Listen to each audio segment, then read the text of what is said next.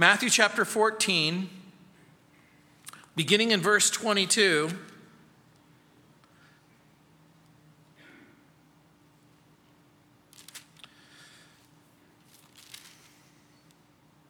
Immediately, Jesus made his disciples get into the boat and go before him to the other side, while he sent the multitudes away.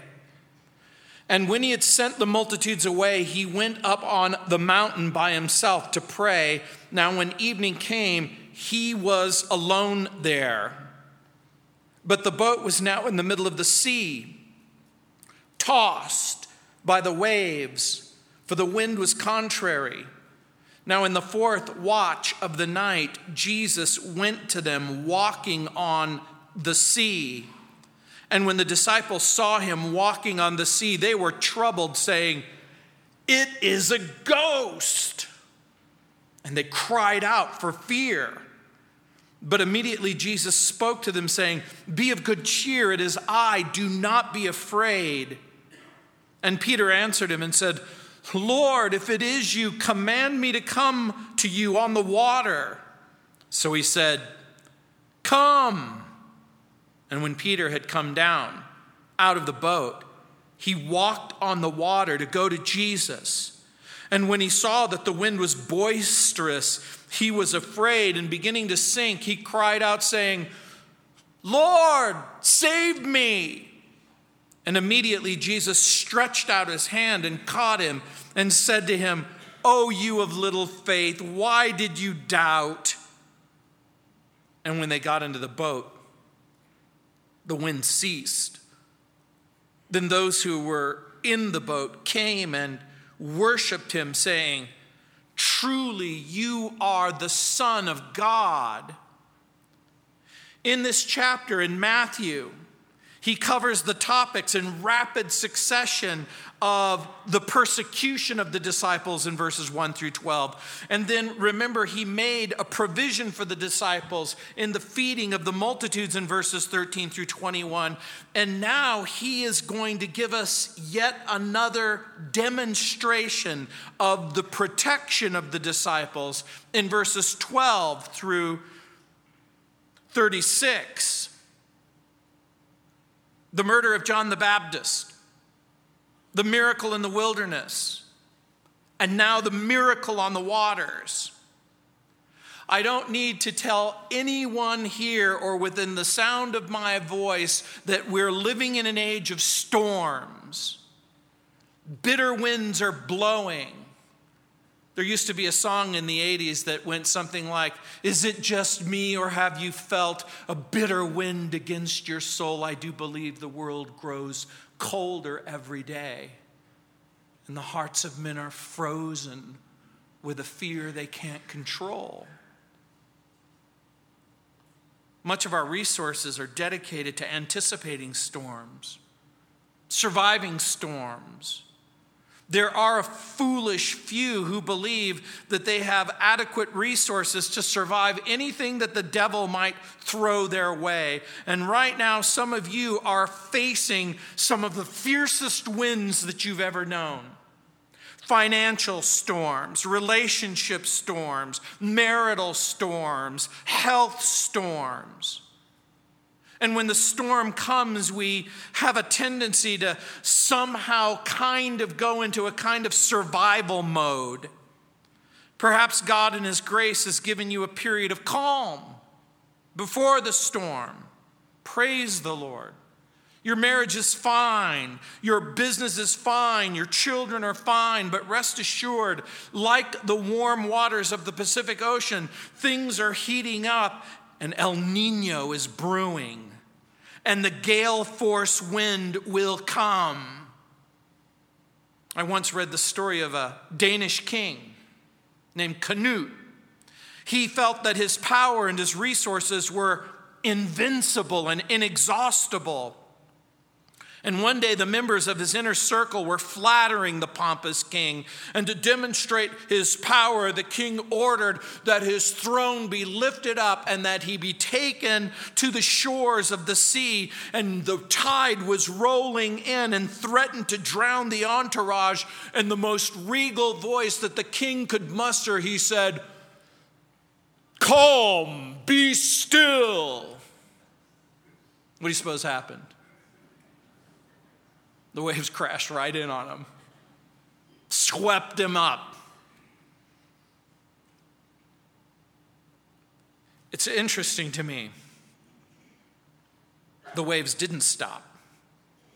And the king said to his admirers, "Behold how small is the might of kings."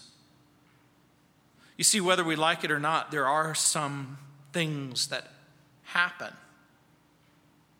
that won't yield to our control, that won't submit to our will, that won't go away because of our manipulations. And it's also interesting to me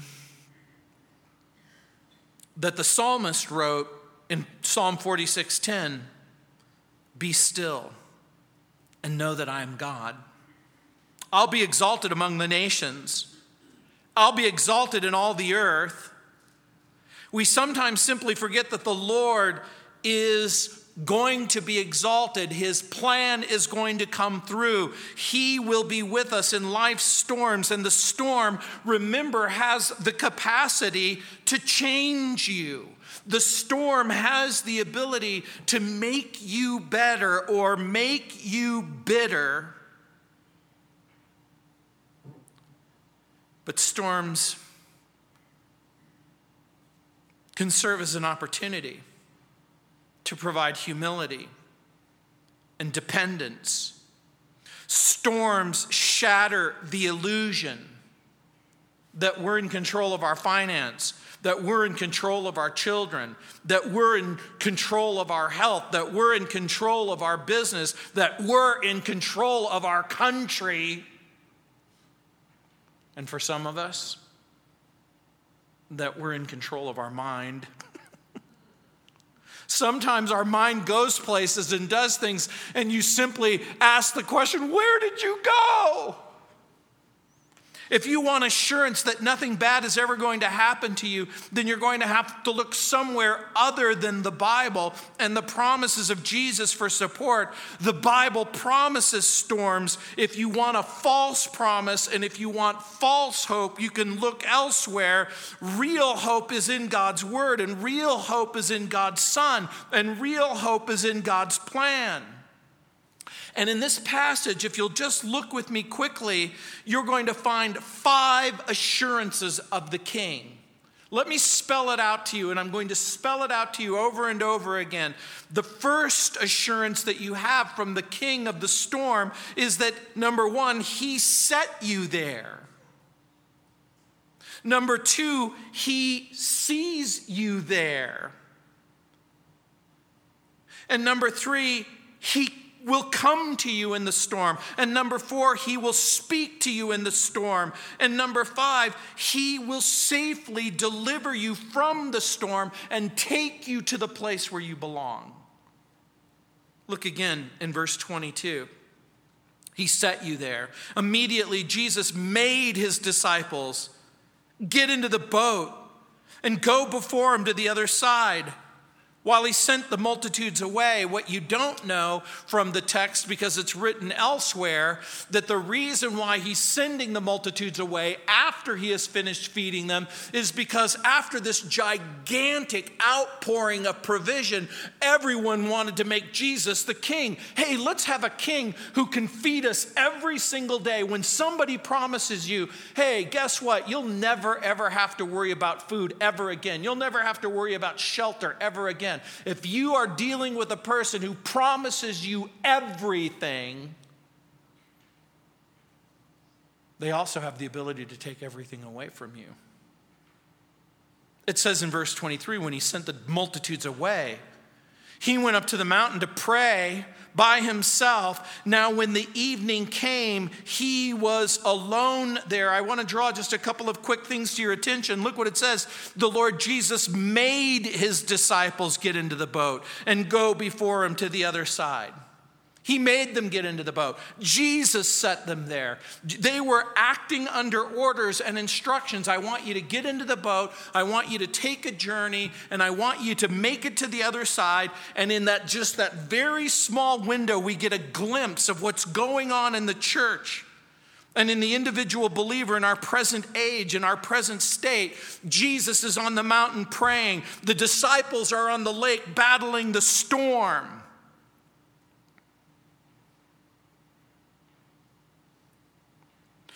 My friend Warren Wiersbe writes, Jesus is in heaven interceding for us while we fight the storms here on the earth, unquote. And that is exactly right.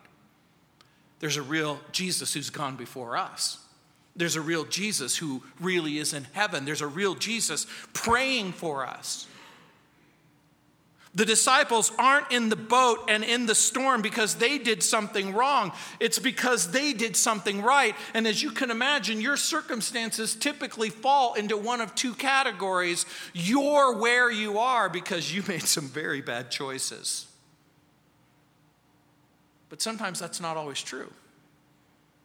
It could very well be that you are in the exact place that Jesus has set you, that you are in the place not out of rebellion or disobedience because you have decided that you were going to do something right.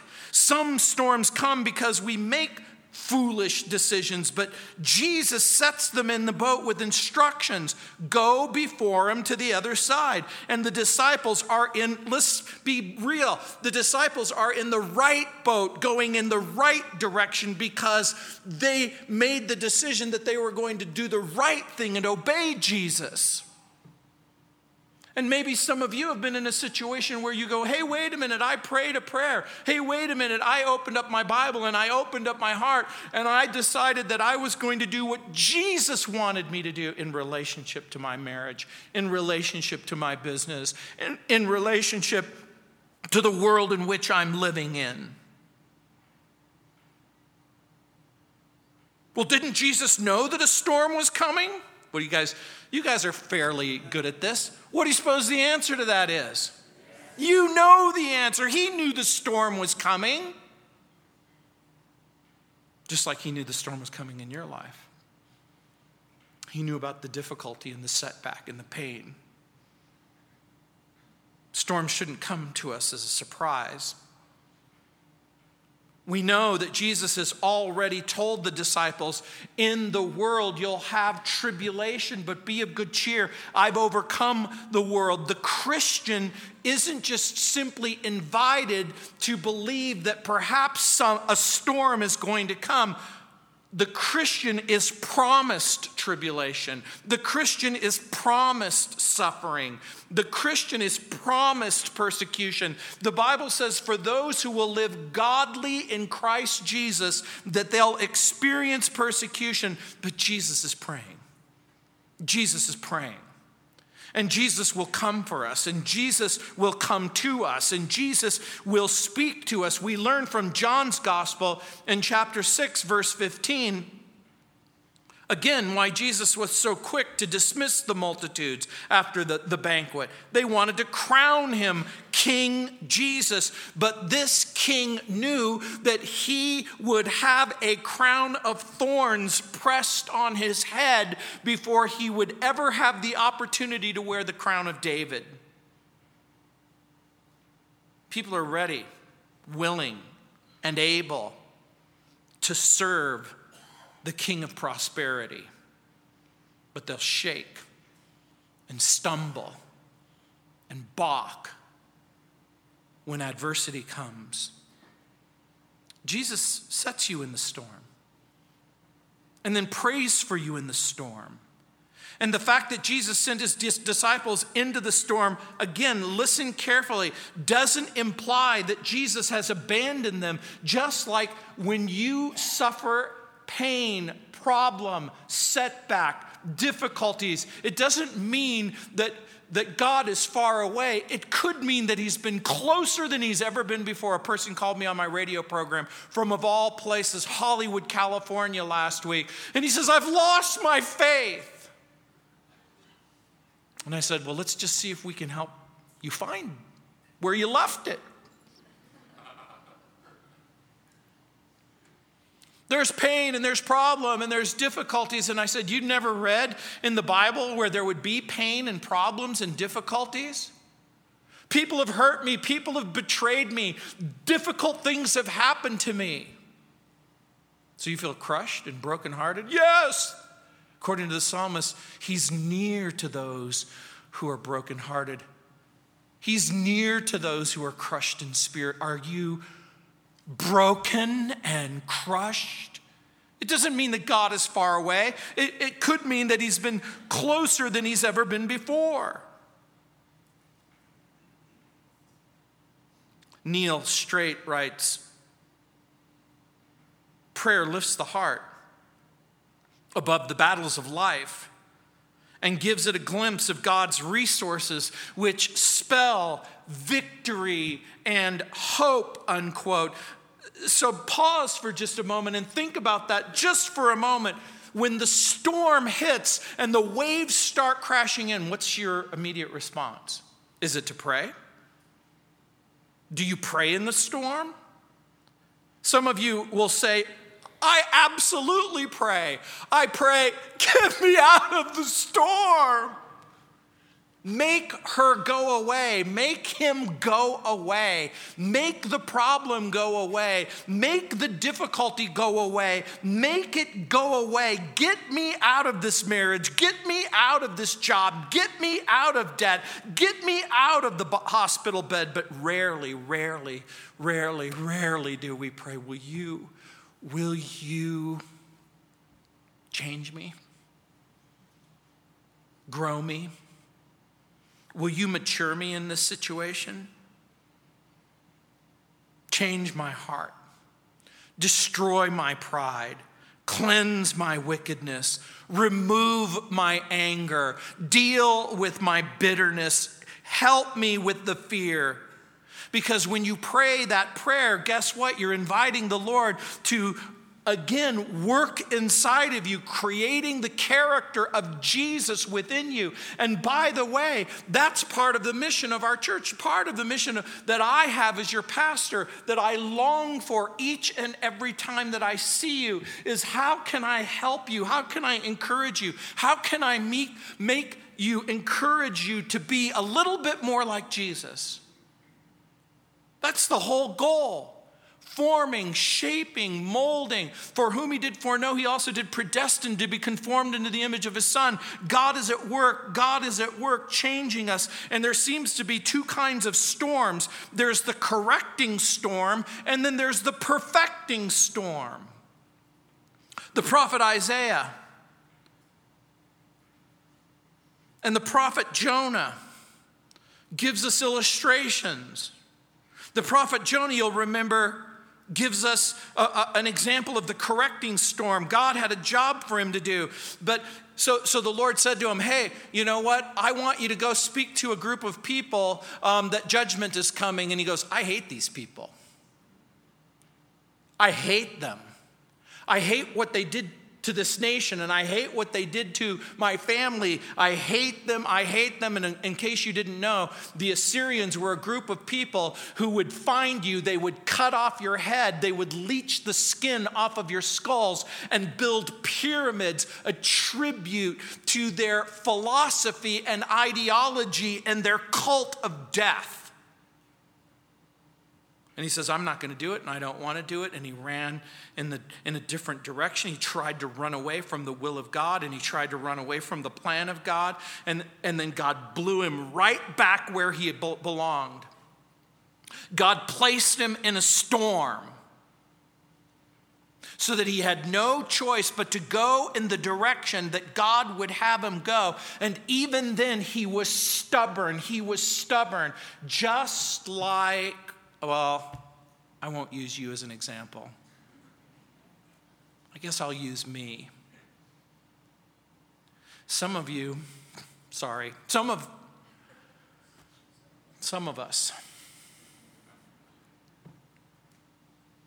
would rather die than obey God in a given situation. And that's what Jonah decided to do.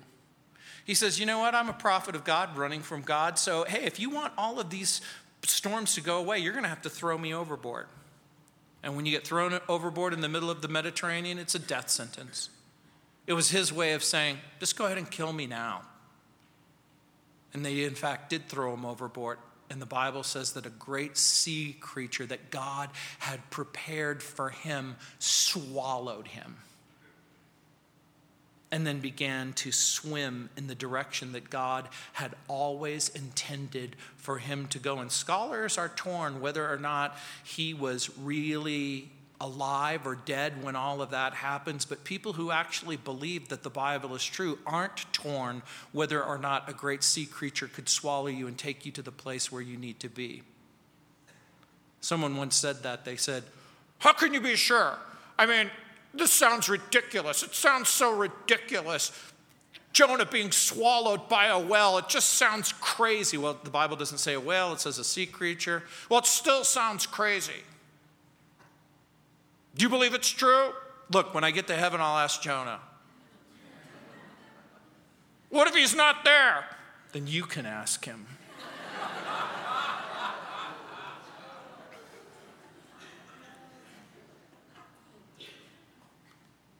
You're swallowed and taken to a place where you don't necessarily want to go.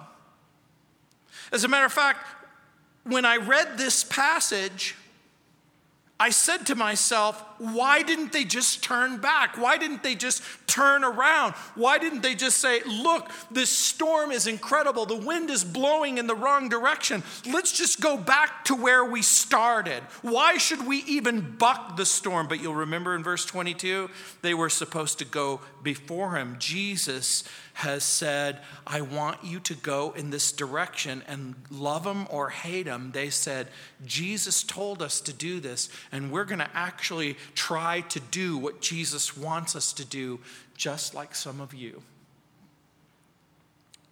The Lord Jesus has asked me to love my husband and love my wife and pray for my children and do what's right. The Lord Jesus has asked me to pray for our leaders. The Lord Jesus has asked me to do specific things and certain things, to be generous instead of selfish. And if your heart belongs to Jesus, there is no storm, there is no circumstance, there is no problem that's supposed to undo the work of God who is in you.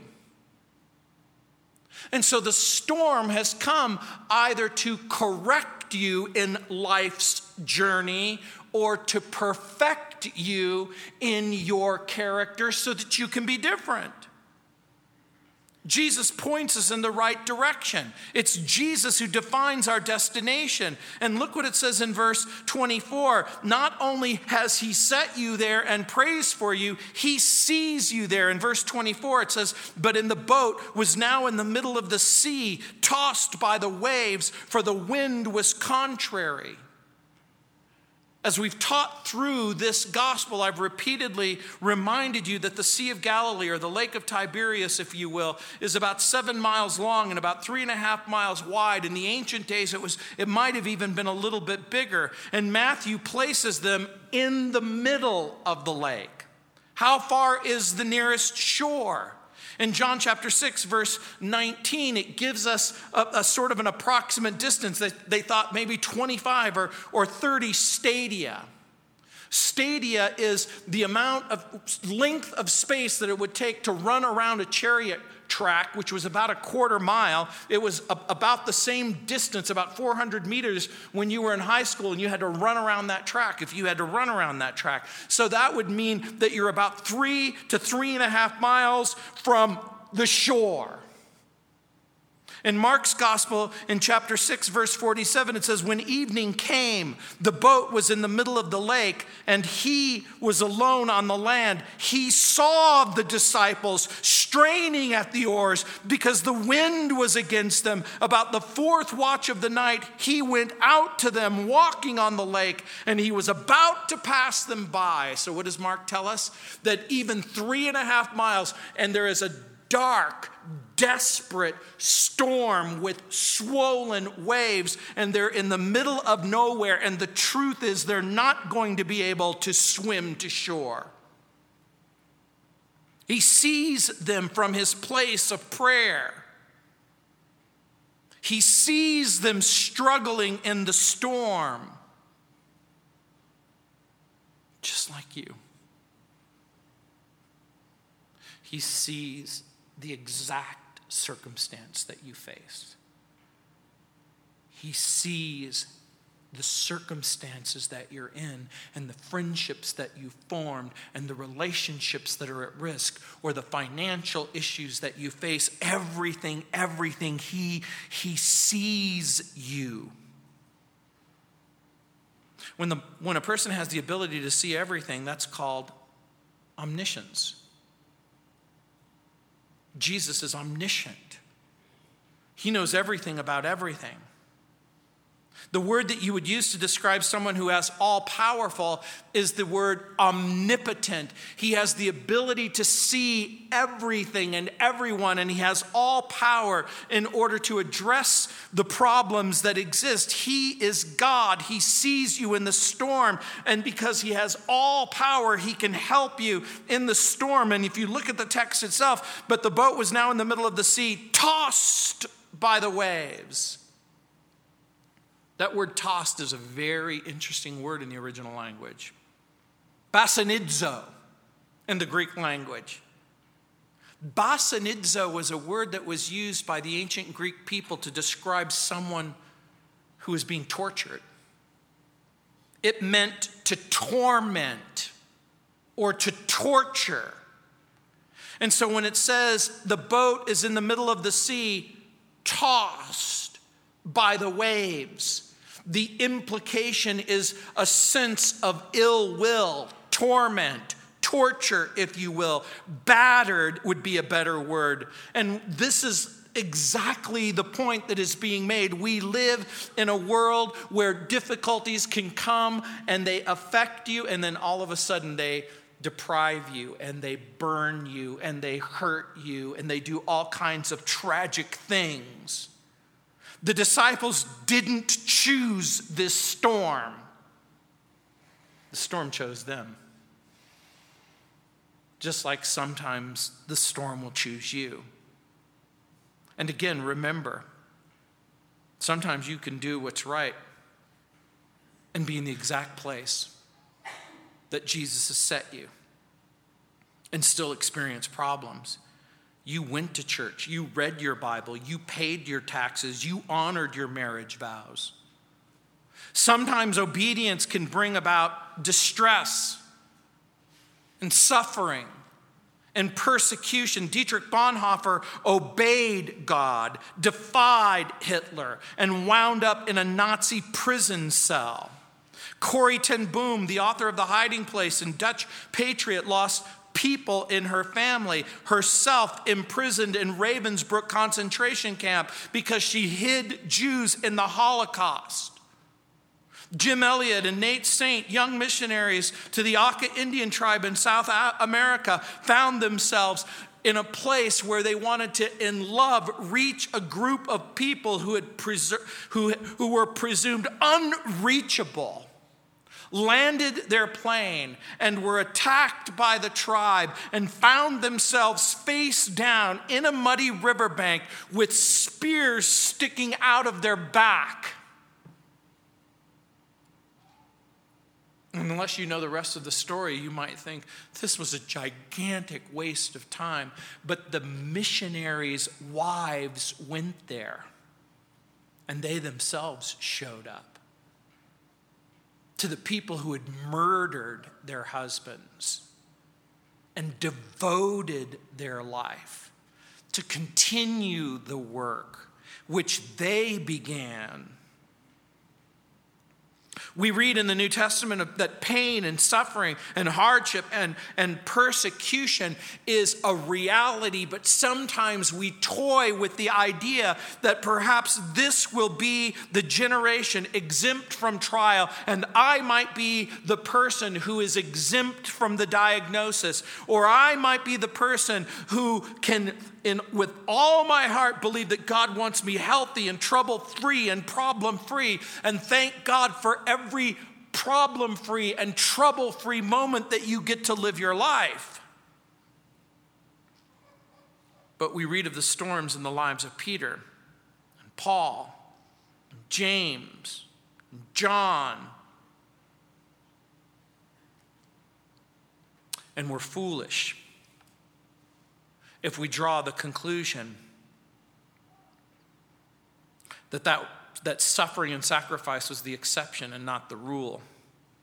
Paul takes the mystery out of the subject in Romans chapter 8, verses 17 and 18, when he writes whether we want to believe it or whether we want to accept it. Now, if we are children, then we are heirs of God and co-heirs with Christ, if indeed we share in his sufferings, in order that we might also share in his glory. I consider that the present suffering isn't worth comparing with the glory that will be revealed in us. 1 Peter chapter 2, verse 21, to this you were called, because Christ suffered for you, leaving you an example that you should follow in his footsteps. And then you say, I don't want to follow in his footsteps. I don't want to follow in his footsteps. I don't want pain. I don't want suffering. I don't want trial. I don't want difficulty. That's not what I want. The tragedy is, whether you're a Christian or not a Christian, guess what? We live in a broken world. And can you imagine, can you just by simply wishing the pain away, make the pain go away? Spurgeon told his congregation, great hearts can only be made by great troubles. The spade of trouble digs the reservoir of comfort deeper and makes room for consolation, he wrote. It was his way of saying, before you become too preoccupied with the pain and the problem and the suffering, there is a trench that is being dug inside of your heart to create a wellspring so that you can give people hope, comfort. Jesus set you there. Jesus prays for you. He sees you there, but he's not a blind and uncaring Savior. He loves you. Watch as he comes to the disciples in the storm. Look what it says in verse 25. Now in the fourth watch of the night, Jesus went to them walking on the sea. The fourth watch of the night, if you're reckoning Roman time or Greek time for that matter, is between 3 o'clock in the morning and 6 o'clock in the morning. The fourth watch of the night. You've all heard the expression, it's always darkest before the dawn. You know that. Jesus comes when the lights are out, when the darkness is thick and the circumstances seem hopeless. The wind is howling. The waves are raging. And it might be a dark time for you. It might be a very, very difficult time. But the Lord shows up and delivers in the most remarkable way. Like the Hebrew children in the fiery furnace, like Daniel in the lion's den. You can see the flames. You can smell the smoke. You can see the yellowed remains of the former carcasses that have been eaten by the lion as he growls at you. And Jesus comes. Jesus comes walking on the water. You know what's interesting about that very, very statement? The water is the thing that's threatening them. The water is the thing that can hurt them. The water is the thing that can drown them. The water is the thing that can take their life. And sometimes Jesus will show up on the very object that is threatening you. Whether it is a relationship situation or a painful situation or a health issue, Jesus can show up and simply be the person who is going to demonstrate his ability to overcome whatever it is. And remember, the disciples at first don't recognize him. It says in verse 26, and when the disciples saw him walking on the sea, they were troubled, saying, "It's a ghost." And they cried out for fear. They've exhausted their physical resources. And again, the text says they were troubled. We might more accurately translate this, and they were scared out of their wits. They're terrified. Troubled is what happens when the Broncos lose. Terrified is an entirely different word. And they are terrified. But it's a terror that also, remember, has been born out of deep difficulty. Their strength is gone.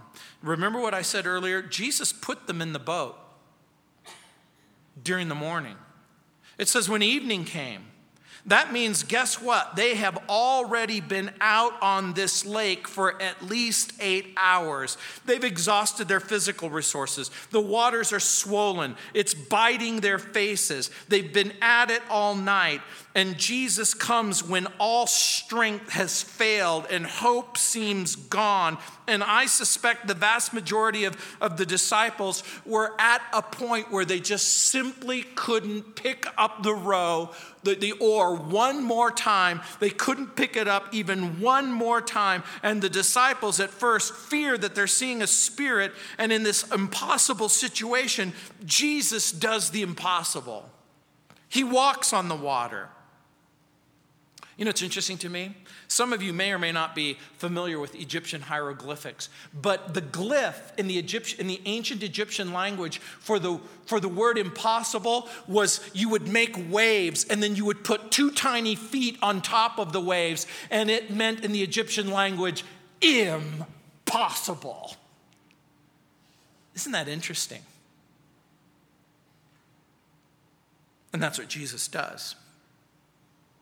He does the impossible. He comes on the substance that they fear the most. It's the water that threatens them. It's the water that looks like it might prove to be the source of their death and the destination for their bodies. And he comes again on the object that they fear the most. And sometimes he'll come to you in the pain, in the deprivation, in the difficulty, in the diagnosis, in the darkness, in the stillness, in the distress, in the loneliness, in the failure. So what is it that you fear the most? What is it that you're most afraid of?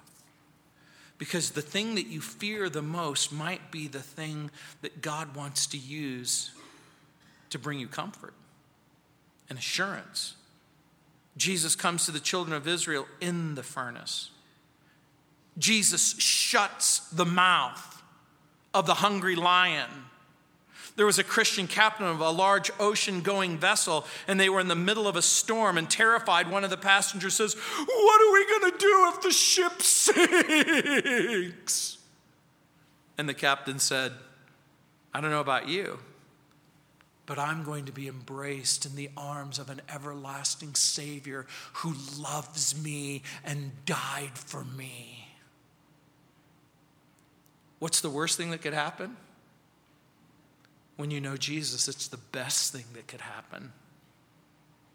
And he speaks to you in the storm. Look what it says in verse 27. But immediately Jesus spoke to them, saying, "Be of good cheer. It's I. Don't be afraid. Yeah, you have to appreciate the humor. They're exhausted. They're terrified. And he identifies himself. When I read this passage, I couldn't help but think back to a television show that was on called Twilight Zone. And it was a creepy series that talks about crazy things, and they made a movie, Twilight Zone, the movie, and there was one particular episode with John Lithgow. He plays this frightened and nauseated passenger on what appears to be a doomed flight, and he is full of fear, and his worst fears are realized when he peeks out the portal of the plane, and there is a guy hanging from the edge of the wing, screaming hysterically. And when you're in a terrifying, life-threatening situation, the last thing you want to hear is insane laughter.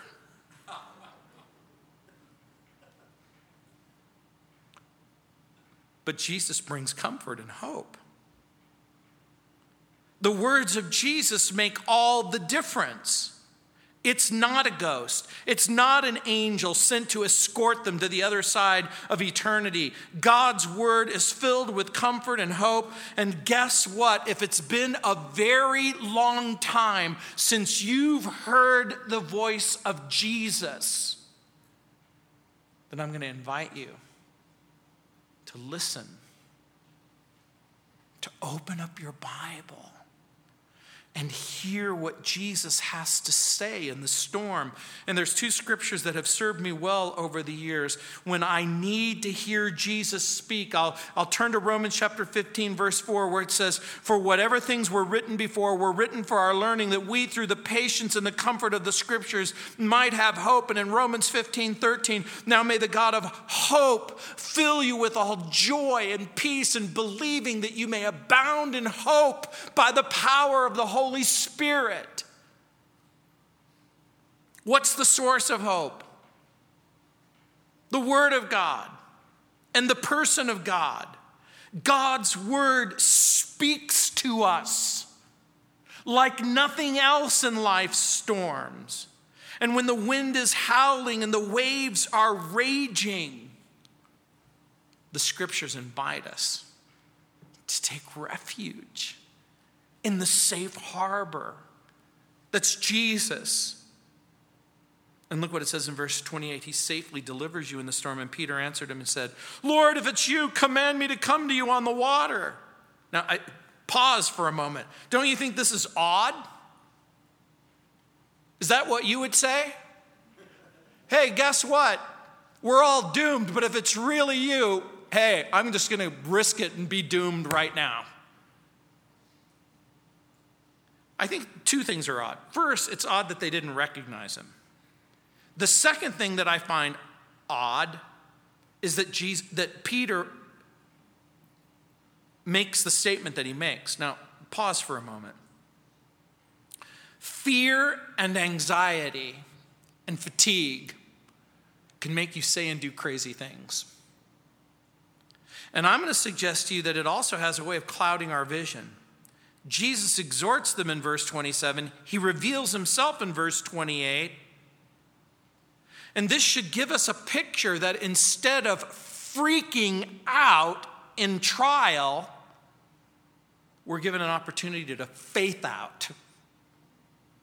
Hey, things are going bad and things are very, very difficult, but instead of getting all upset, I'm going to trust the Lord. I'm going to ask God to help. I'm going to trust the Lord. The citizens of Nazareth didn't recognize him. Mary Magdalene at first was unable to recognize him. Her vision was blurred by tragedy and tears. And sometimes I'm going to suggest to you that we can be a little bit blind when Jesus actually shows up. And why does Peter make this strange request? To show up the other disciples so he could get his name in Matthew, Mark, Luke, and John? I'm going to suggest to you a simple answer. And I don't know if it's the right answer, but I'm going to suggest a simple answer. I'm going to suggest to you that for all of his strengths and weaknesses, Peter wants to be with Jesus. He wants to be with him. And if this is really him, there's no better place to be than with him. He wants to be with Jesus in the storm. And even if that means leaving the boat and going into the water, he's making a choice. If it means leaving the boat and going in the water in order to be with Jesus, then that's what I want. And look what it says in verse 29. So he said, come. And when Peter had come out of the boat, he walked on the water to go to Jesus. And the experience of Peter provides us with a boatload of application. How in the world is he going to walk on the water? Romans 10:17, Paul says, faith comes by hearing, and hearing by the word of the Lord, or word of God. And he said, come. And Peter hears the voice of Jesus, and he responds to the voice of Jesus. And the secret of surviving the storm and doing the impossible is to hear his word and believe his word and respond to his word. In verse 30 it says, but when he saw that the wind was boisterous, he was afraid, and beginning to sink, he cried out saying, Lord, save me. When are we most likely to stumble in the storm? When we forget the source of comfort, when we forget the source of power, when we forget the source of promise and hope. And it would seem that Peter, just for a moment, he takes his eyes off Jesus and his attention is once again redirected to the storm. And that's exactly what some of us do. We just look away from Jesus and back on the circumstances. And look in verse 31, and immediately Jesus stretches out his hand, catches him, and says to him, oh, you of little faith, why did you doubt? What's comforting is, even when we fail, Jesus is never far away. He stretches out his hand and he catches you. What if I step out on faith and everything goes bad? He stretches out his hand, he catches you. No wonder years later Peter would write, 1 Peter 5:7, cast all your care upon him, for he cares for you. He doesn't write that in a vacuum. This is a statement that's deeply informed by real-world experiences. You know it. I cast all my cares upon you. I lay all of my burdens down at your feet. And anytime I don't know what to do, I cast all my cares upon you. And look what it says in verse 32. And when they got into the boat, the wind ceased. The Lord Jesus comes walking on the water. And the moment Peter and Jesus are back in the boat, the storm ceases. John's gospel adds in chapter 6, verse 21, then they willingly received him into the boat. Hey, welcome aboard, Jesus, welcome aboard.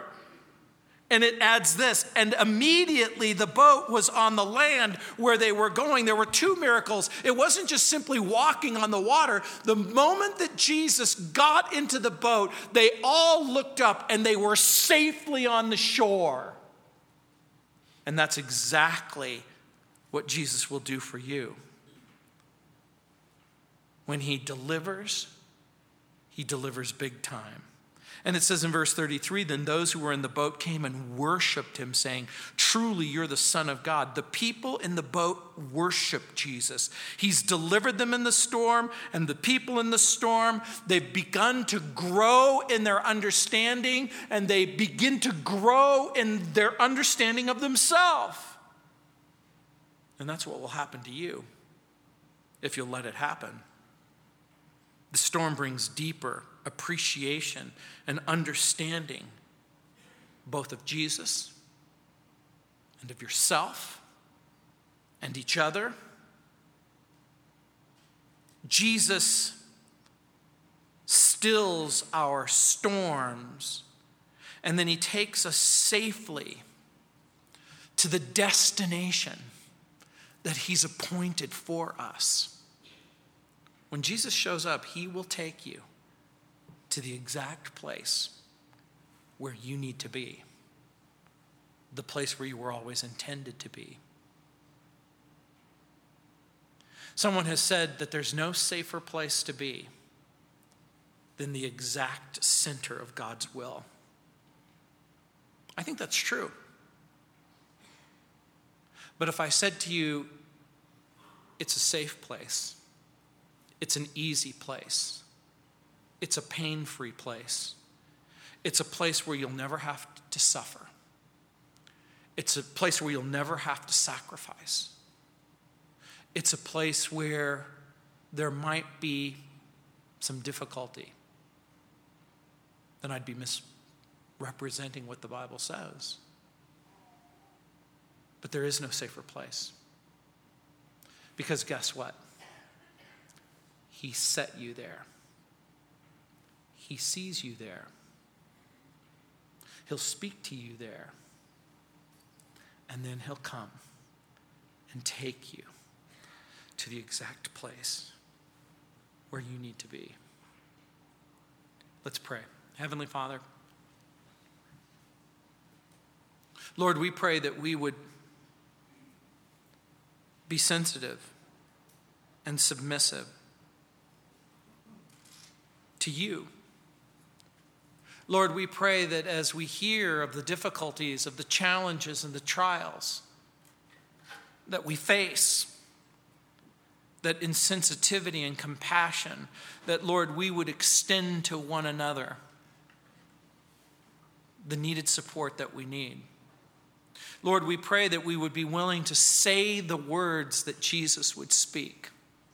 Be of good cheer. It's me. I've shown up. Lord, in those dark places where the voices are so loud and the challenges are so difficult, Lord, we pray that we would be willing to bow our heads and bow our hearts and hear the voice of Jesus at the beginning of the storm for direction and in the middle of the storm for direction. And so, Father, again, we thank you for our Jesus. We thank you for our loving Lord who cares for us. Lord, we pray that we would be ever mindful that if we're in the place where Jesus asked us to be, that he has the responsibility to see us and to care for us and to take us to the place where we belong. In Jesus' name.